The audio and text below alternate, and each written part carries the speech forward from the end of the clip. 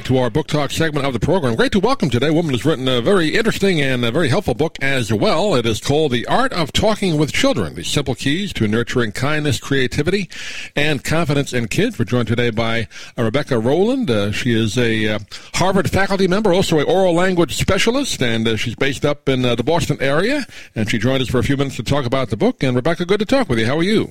I'm great. How are you? I'm doing great. I had a chance to read through the book. I'm glad you wrote it because I know if you've studied this and worked with this and just my observations in general, I think the art of talking in general, not just with children, but with everybody, is kind of taken a back seat the last 10 or 15 years with people looking at their phones all the time. Sure. So I'm glad you wrote it.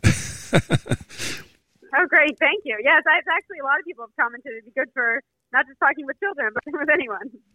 I think the art of conversation in general is just, it's lacking. I guess, before radio and TV, that's all people did was talk to each other. That was entertainment, and that came in, and I guess that for that time, people probably said the same thing, but I think we're seeing more of it now, aren't we? Just people staring at their phones or their laptops or computers all day, particularly kids. They don't really learn how to do this properly, right? And people talking to kids, they don't know how to do it, right? Exactly. Yes, I think all of us have these challenges, and not just with the technology, although that's a piece of it for sure. But I think we are just so rushed and we can't be so on autopilot, just, full schedules, everybody's busy, and really not taking the time to value conversation as much as we should. Yeah, I know you break it down into 8 different chapters, obviously, but in the book, different types of talking to kids. And I guess the overall theme you use is rich talk. Is that right?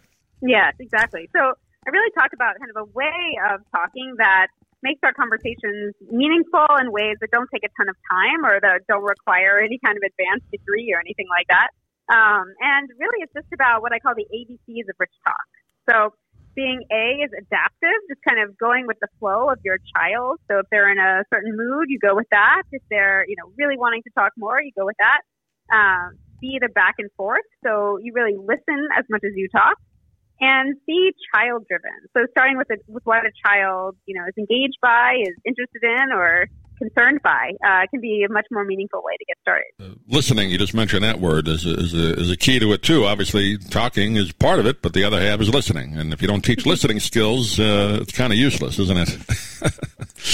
Exactly. I think a lot of times we talk past each other, or, especially with kids, we tend to come in with an agenda. We want to make a point, but we miss what kids are actually saying sometimes. Curiosity was one of the chapters in the book I found interesting, sparking your child's curiosity or lifelong curiosity, which in effect is their ability to learn and be interested in things. So, and you give, throughout all these chapters, you give ways to kind of open conversations or ask questions that are a little more open-ended, right?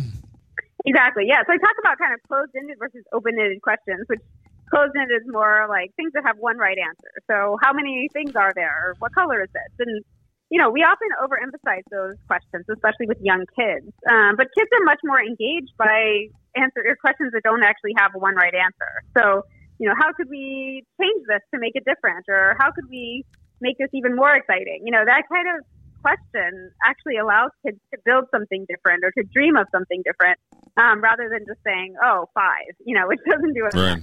And getting their kids' imaginations working. I mean, again, not to harp on it, but I mean, when you're staring at a phone or a screen or a TV, your imagination isn't working as hard as if maybe you're making up games or just learning things on your own, right? Just observing as a child, I'm talking about.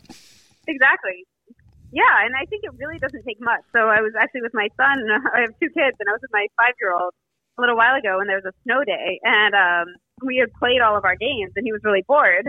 And I actually just said to him, well, why don't we just turn over one of the board games, look on the back, and make some Scotch tape racetracks, and we can make up our own game with some marbles, and, let's just see what else we could make. And, and that for him actually did really spark his imagination. And we played with that longer than we played with, his actual board games. I remember as a kid, my parents would always tell me, you get the big box or something, maybe some parents bought something big, and we'd have more fun playing with the empty box than any toy we had sometimes, which was your imagination, right? Yeah, we talked about that, like the cardboard box. Yeah, cardboard box, yeah. Right. What can you do? That's so much more fun. Yeah.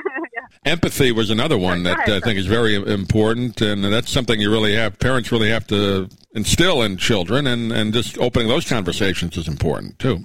Yes, I think definitely the idea that empathy or feeling into another person's perspective it's something that all kids have somewhat innately, but it's something we really need to build. So I talk about kind of a gas tank that needs to be filled.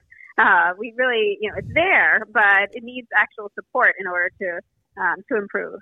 How did you put this book together? I know you obviously you're Harvard and on the staff there, and your own practice as a language specialist you're dealing with. Did you just talk to a lot of different families or children? How'd you put this together? Yeah, so really I combine three things. So I have sort of my own stories as a parent and my friends' stories who are also parents. Those are more like the anecdotes. Then I also have things from my clinical work as a speech pathologist. And I also spoke with tons and tons of experts in different fields. So neuroscientists, psychologists, therapists, to really get across sort of what is the latest research in the science of conversation.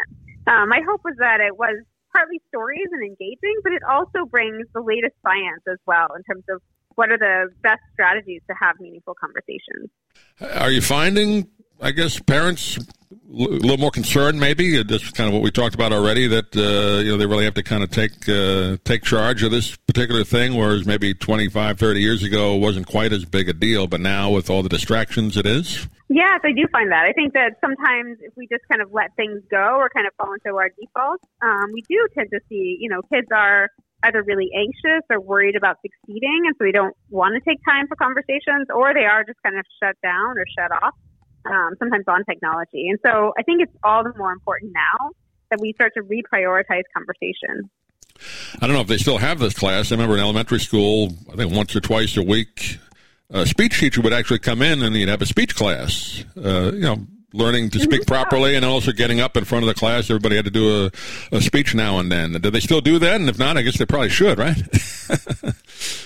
Yes, actually, I don't think it's not a typical thing to do. I've seen that, some kids do presentations. I need to emphasize that, but I haven't seen as much as sort of a typical speech class, but I think it's a great idea. Yeah, just to get on from the child's perspective to learn to talk properly, and obviously parents to learn, and they'll get this from your book, to open these conversations with their kids, and it just takes a little time, right? That's all it is, a little effort, right?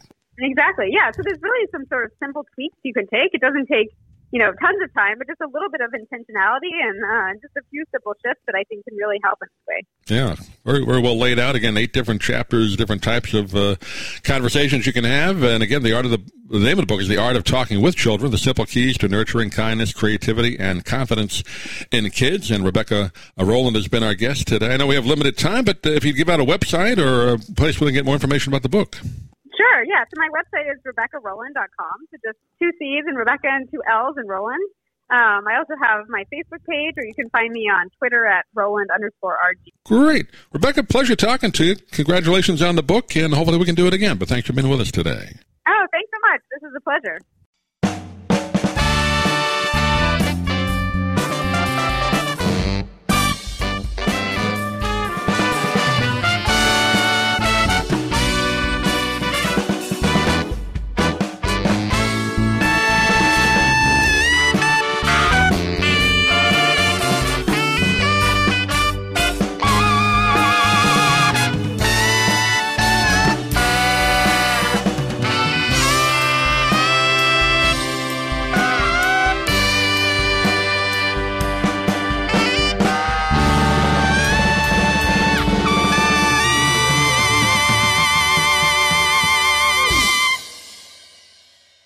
I'm Stan Brock.